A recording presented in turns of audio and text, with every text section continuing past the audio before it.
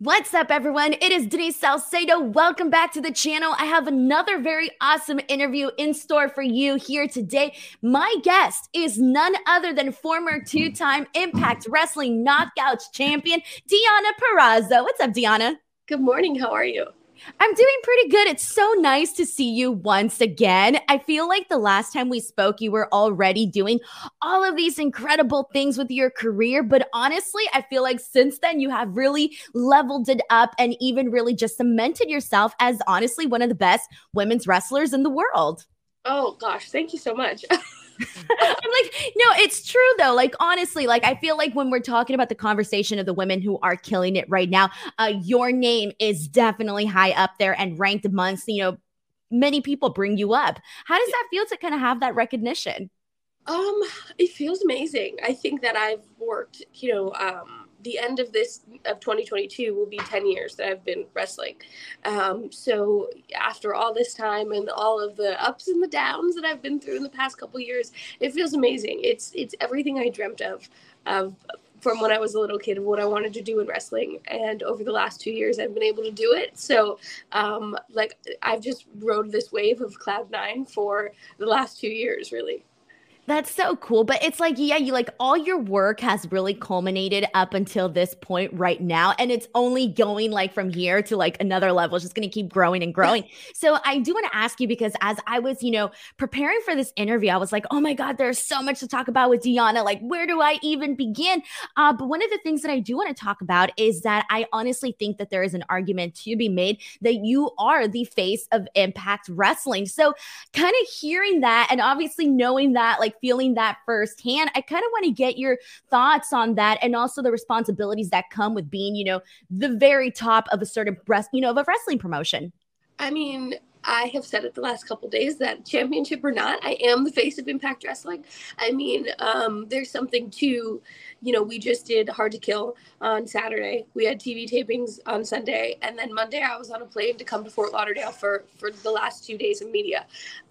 So the fact that I'm consistently asked to be on these media calls and do these media tours and do meet and greets at the live events and things like that just shows how much Impact has invested in me and the value they see in me, whether I am the Knockouts champion or not. There's a reason that Mickie James isn't here today, and there's a reason Tasha Steelz isn't here today, but we'll just leave that for everyone else's imagination. Yeah, no, I think it's great, honestly, because it's true. Like I like the first time we spoke, we're like, oh, you're doing all these great things, you're Impact Knockouts champion. But now it's like, okay, like even with or without the bout, you are the person that is out here, doing these media calls and doing these things and whatnot. So let's kind of talk about. I do want to talk about your schedule because obviously, and I know that you guys are going to begin touring, so I know we'll circle to that in just a bit. But I want to talk about your schedule because you're doing all of these shows, you're doing all of these things, and then on top of that, you're still building this brand. I see all of the great photo shoots that you do on Instagram. So you're building a brand, you're touring. What's it like for you? What is your current week look like? Oh gosh, well, this week has been the most hectic week of my life. But typically during the weeks, I'm just at home with Steve and our dogs, and it's easier to schedule the photo shoots or to schedule, whether it's I need to see the chiropractor, or get a massage, or go to the dentist. Like those things, I think during the week are quite easier than most weeks. But yeah, I mean, I'm just trying to find who I am also outside of wrestling. And with that, it is the bikini photo shoots. And, to be in Sports Illustrated swim would be a dream come true for me. I am in college still. So it's just trying to get my discussions posted at the right times and make sure my papers are turned in at the right time. So I feel like during the weeks I'm not as busy, but on the weekends, that's when Impact is now touring twice a month, most months. I still can do lots of indie stuff or conventions and things like that. So, Thursday to Sunday it picks up for me and it's really, really busy. But then Monday through Wednesday, I try to get everything real life Deonna done.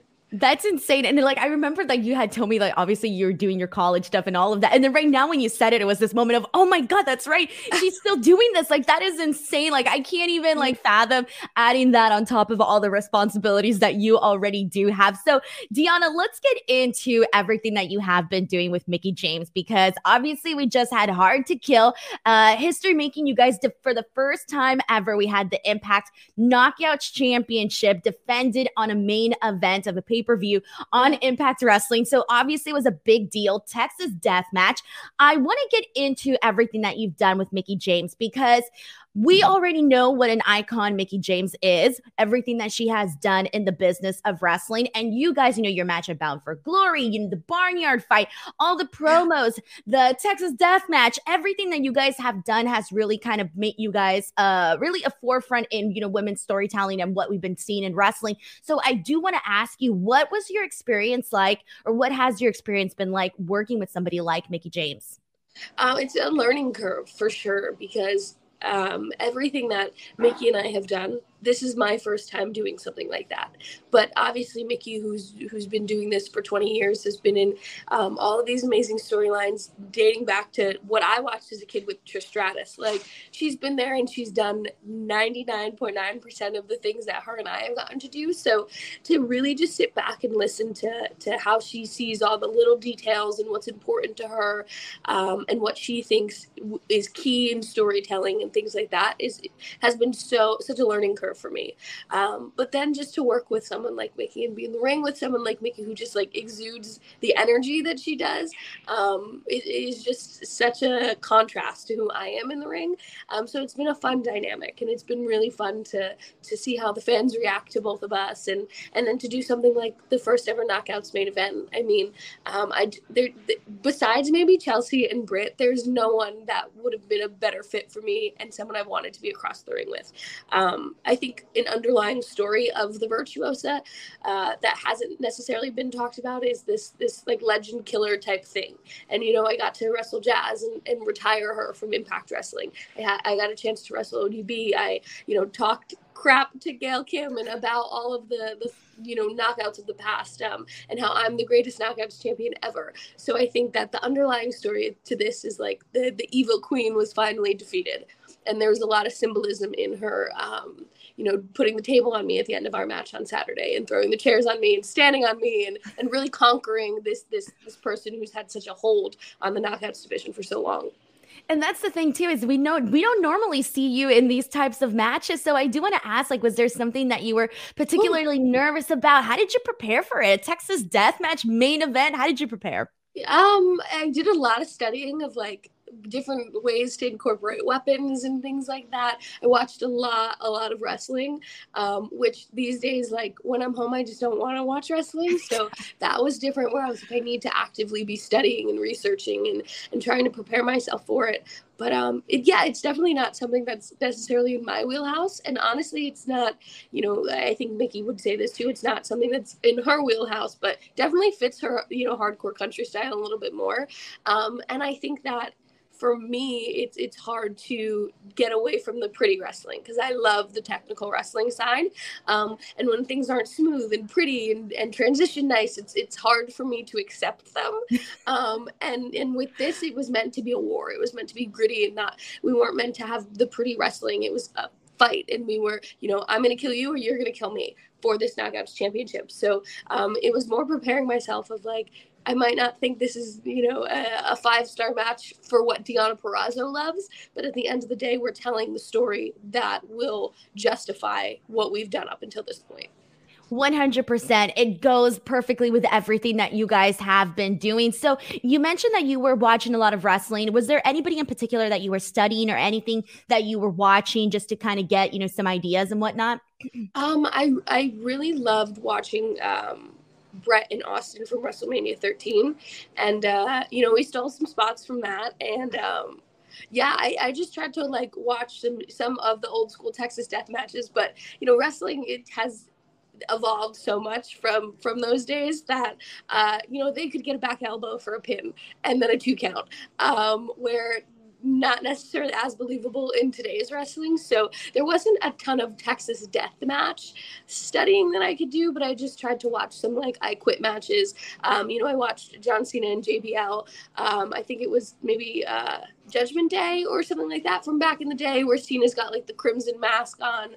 I watched the bull rope match between Eddie and JBL, just to try to get different creative spots. That's so awesome. And I think Brett and Austin was definitely a great way to go. Obviously, one of the things that Impact is doing is that they have multiple programs for the women, multiple different stories being told, whether it's the main card or, beneath that, or, just the tag titles, just a bunch of different stuff. Right. So I do want to ask, in terms of input for your program with Mickie James, how much input did you and Mickie have into the creative of it all? We had a ton. And I think what makes Impact special is that, we get creative maybe a day or two before we go to TV. And everyone is just such an open book that, even going back to Slammiversary, where Mickie and I had our first bit of physicality, and I knew we were going to wrestle down the line at some point. So my concern is like, okay, we don't know when we're wrestling, but we're going to start off with physicality. So is that going to limit what we're doing later? Is it too long of a storytelling to start that way? Like, they are so okay with you questioning and throwing out there like, this is how I'm feeling and I'm not sure. And of course they're going to try to sell you on, well, this is why we're doing it that way. And 9 times out of 10, I'm like, I totally get where you're coming from. And I was wrong. Yeah. But we get so much input in the way we wanted to, do that physicality, or even if we didn't and we came up with something better. The fight on her farm, we had all the input for what we wanted to do. So Impact is so great with just having this open door policy where you feel like your opinion really matters and is valued. And, if you come up with something better than they wrote, they're more than willing to tweak it and change it to make everyone happy. And that was so brutal too, that fight at her barn, like her farm, like it was brutal. Like I was watching that and I was seeing how you guys were doing it. And I was just like, my God. And it was funny because there's this one little tiny thing that I noticed. And I feel like being a girl, I feel like girls would pick up on this, is that you were wearing like a bodysuit, right? Like the ones that click underneath. And trust me, I wear those too, obviously. Uh-huh. So when I saw that at one point, it completely undid. I was like, man, they really had to go in there and like for that to actually happen to her, like that's brutal. Yeah, it was. And you know what, like I didn't even realize, like, I'm wearing white and light jeans to a farm, and like I had white little Converse sneakers on, and everyone all day made fun of me, like, yeah, the Jersey girl would be wearing white to the farm, like. And I was like, I didn't even make that a character choice, but I guess it's a character choice. I love it. It's little things of like who you are, outside of Virtuosa. So that's really, really awesome. So let's go ahead. And also there's one thing that we do need to touch on too, because heading into your Texas Death match, there was a lot of buzz, heading into that. There was a major announcement made of Mickie James heading into the Royal Rumble, being announced as an entrant, as the current Knockouts champion. So I do want to ask you, what was your reaction to that? And how do you think that elevates or changes the wrestling game? I was equally as surprised, I think, as the entire wrestling world. I didn't know that was going to happen. And I actually just got to my hotel room in Dallas and Steve put on SmackDown and there was that announcement. And I was like, interesting. Okay. Because I think, WWE, it has kind of a closed door policy with playing with others. And to hear that, I think was like the first time in history that they've maybe acknowledged other companies like that. So, and especially its Impact. So I feel like we don't get all the credit that we're deserved, and people kind of, let things that happened in the past reflect their opinions on what we're doing now. And it was kind of like a really big thing for us. And I think especially, I was a bit concerned that I had found out we were going to be the main event Monday, and now it's Friday and this is being announced and we're not announcing it. Are people going to think we're just getting to be the main event because of this? And that was kind of my first initial thoughts, was like, I really hope they, who's ever tuning in, not as an Impact fan, does some research and sees the story we're telling and sees why we're in a Texas death match, and what we've evolved to get to this point, that we're warranted the main event, that we deserve the main event, not just because we're women, but because the story we've been telling warranted that spot. But overall, I think that it put a ton more eyes on Hard to Kill, a ton more eyes on Mickie and I's match. And I mean, that's all you could ask for, right? 100%. And I'm so glad that you brought that up too. The fact that like we're not in this position, or we weren't just in that position because we were women, but it's like that is the world title for the women's division. This is the hottest story that was being told on the Impact brand. And then you add the additional layers of, who you are, what you mean to Impact, and who Mickie is and what she means to Impact. So I do like that you obviously, brought that up. And also, like you mentioned, sometimes, people kind of judging, the past Impact and, with the current Impact right now. And I do feel like a lot of the credit of, the changes that we've been seeing are really, due to Scott D'Amore. He's really done a lot of positive change for Impact Wrestling. You're seeing people, wrestlers go into Impact, people that want to work for Impact. So I kind of do want to get your, kind of like a little bit of your brief thoughts on how you feel about that in terms of like how he has been able to really turn around the Impact product.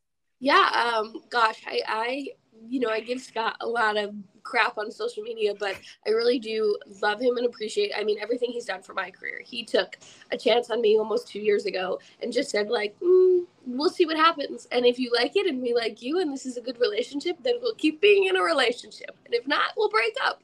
I appreciate his way of looking at that and what we were going to do with me. But I think that he's created this unique landscape within Impact where it's really become a landing zone for a lot of people. And unfortunately, that's just the way the world has been and the way the rest of the wrestling world has been over the last 2 years. But for people to see an opportunity to come into Impact Wrestling and be paid to be wrestling and making money during the pandemic, but also as a way to reestablish themselves, or show the world for the first time what they're able to do, like I was. The fact that he's been able to like cultivate that kind of environment and then build an entire, not an entire new roster, I guess, but really solidify the roster with all these different people from all these different places, and then make the business decisions and the company decisions with who we're going to work with. I know Impact was the hub of the Forbidden Door, and we didn't coin Forbidden Door, but I really think that we were the place that most of that interaction took place, whether it was with Kenny Omega coming in and being the Impact World Champion, or our consistent work with New Japan Pro Wrestling.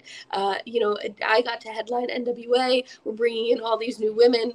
I just think that he really has been able to capitalize on the way the world is over the last 2 years and create this entire new vision for Impact that is so much for the better. 100%. Yes, honestly, completely agree with everything that you just said.